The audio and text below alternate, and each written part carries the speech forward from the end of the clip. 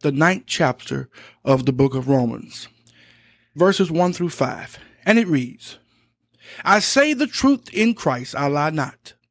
My conscience also bearing me witness in the Holy Ghost, that I have great heaviness and continual sorrow in my heart. For I could wish that myself were accursed from Christ for my brethren, my kinsmen according to the flesh, who are Israelites, to whom pertaineth the adoption, and the glory, and the covenants, and the giving of the law, and the service of God, and the promises, whose are the fathers, and of whom, as concerning the flesh, Christ came, who is over all, God blessed forever. Amen.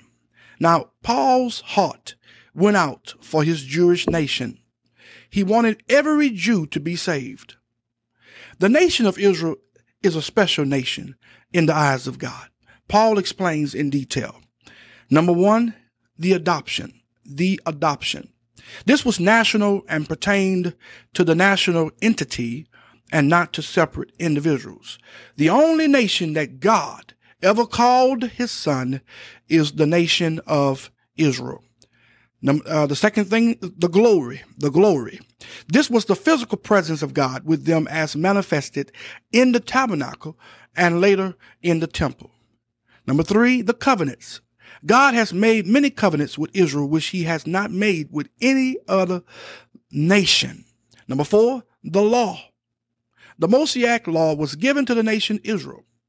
Number 5, the service of God. This had to do with the worship of the tabernacle and the temple. They were to be a kingdom of priests. And this is clearly shown in Exodus chapter 19 and verse 6. Number 6, the promises. The Old Testament has a long list of promises made to Israel. And number 7, the fathers. This refers primarily to Abraham, Isaac, and Jacob. Paul wanted all of the Jews to be saved. All right, let's look at verses 6 through 16. Not as though the word of God had taken none effect, for they are not all Israel which are of Israel. Neither because they are the seed of Abraham are they all children, but in Isaac shall thy seed be called. That is, they which are the children of the flesh, these are not the children of God, but the children of the promise are counted for the seed. For this is the word of promise. At this time will I come, and Sarah shall have a son. And not only this, but when Rebekah also had conceived by one, even by our father Isaac. For the children being not yet born, neither have done any good or evil, that the purpose of God according to election might stand, not of works, but of him that calleth. It was said unto her, the elder shall serve the younger. As it is written, Jacob have I loved, but Esau have I hated. What shall we say then? Is there unrighteousness with God? God forbid. For he said to Moses, I will have mercy on whom I will have mercy, and I will have compassion on whom I will have compassion. So then, it is not of him that willeth, nor of him that runneth, but of God that showeth mercy. Now, no one is to question the sovereignty of God. He does what he chooses to do. He shows mercy to who he decides to show mercy to. His favor rests on whom he chooses it to rest on. He accepts some and he rejects others. Jacob have I loved, but Esau have I hated. Now, the word hate here means reject. Someone may say, why did God reject Esau? It is easy to see why Esau was rejected. He was an ungodly fellow, filled with pride, and from him came a nation that wanted to live without God and turn their backs on him. Now, why did God love Jacob? God is sovereign, and he made his choice according to his sovereign will. All right, let's look at verses 17 through 24. For the scripture said unto Pharaoh, even for this same purpose have I raised thee up, that I might show my power in thee, and my name might be declared throughout all the earth. Therefore hath he mercy on whom he will have mercy, and whom he will he hardeneth. Thou wilt say then unto me, why doeth he yet find fault? For who had resisted his will? Nay, but, O man, who art thou that repliest against God? Shall the thing formed say to him that formed it, why hast thou made me thus? Had not the potter power over the clay, or the same lump, to make one vessel unto honor and another unto dishonor?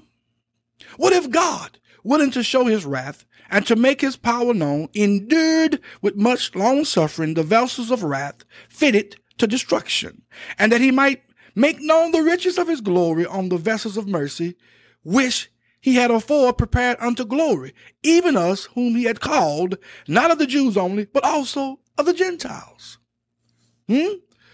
All like that. Look, now watch this. Paul is continuing his thought on the sovereignty of God. We're looking at the sovereignty of God. He gives an example of how God hardened the heart of Pharaoh. Then he combats the reasoning of natural thinking. The reasoning was this: if God hardened the heart of Pharaoh, why should he find fault with Pharaoh? Wasn't he accomplishing God's purpose? Paul answers with the example of the potter and the clay. The potter has power over the clay. The potter forms some clay for honorable uses and others for dishonorable uses. Now, if a human potter can do this, certainly the potter of all potters have the right to do what he wants to do with the clay, with humanity. Hallelujah. Look at verses 25 through 33. As he said also in O.C., I will call them my people, which were not my people, and her beloved, which was not beloved. And it shall come to pass that in the place where it was said unto them, ye are not my people, there shall they be called the children of the living God.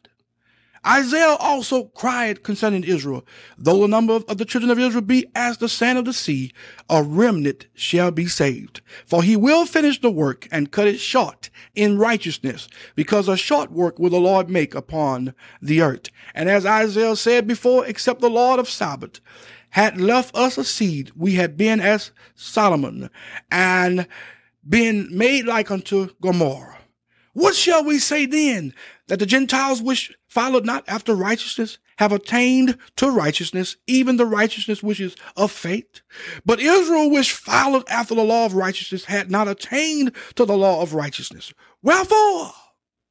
Because they sought it not by faith, but as it were by the works of the law, for they stumbled at that stumbling stone. As it is written, behold, I lay in Zion a stumbling stone and rock of offense, and whosoever believeth on him shall not be ashamed. Now, we see here that in Christ, there is no favorite race of people. He's no respecter of person. God chose the Jews, and he chose the Gentiles also.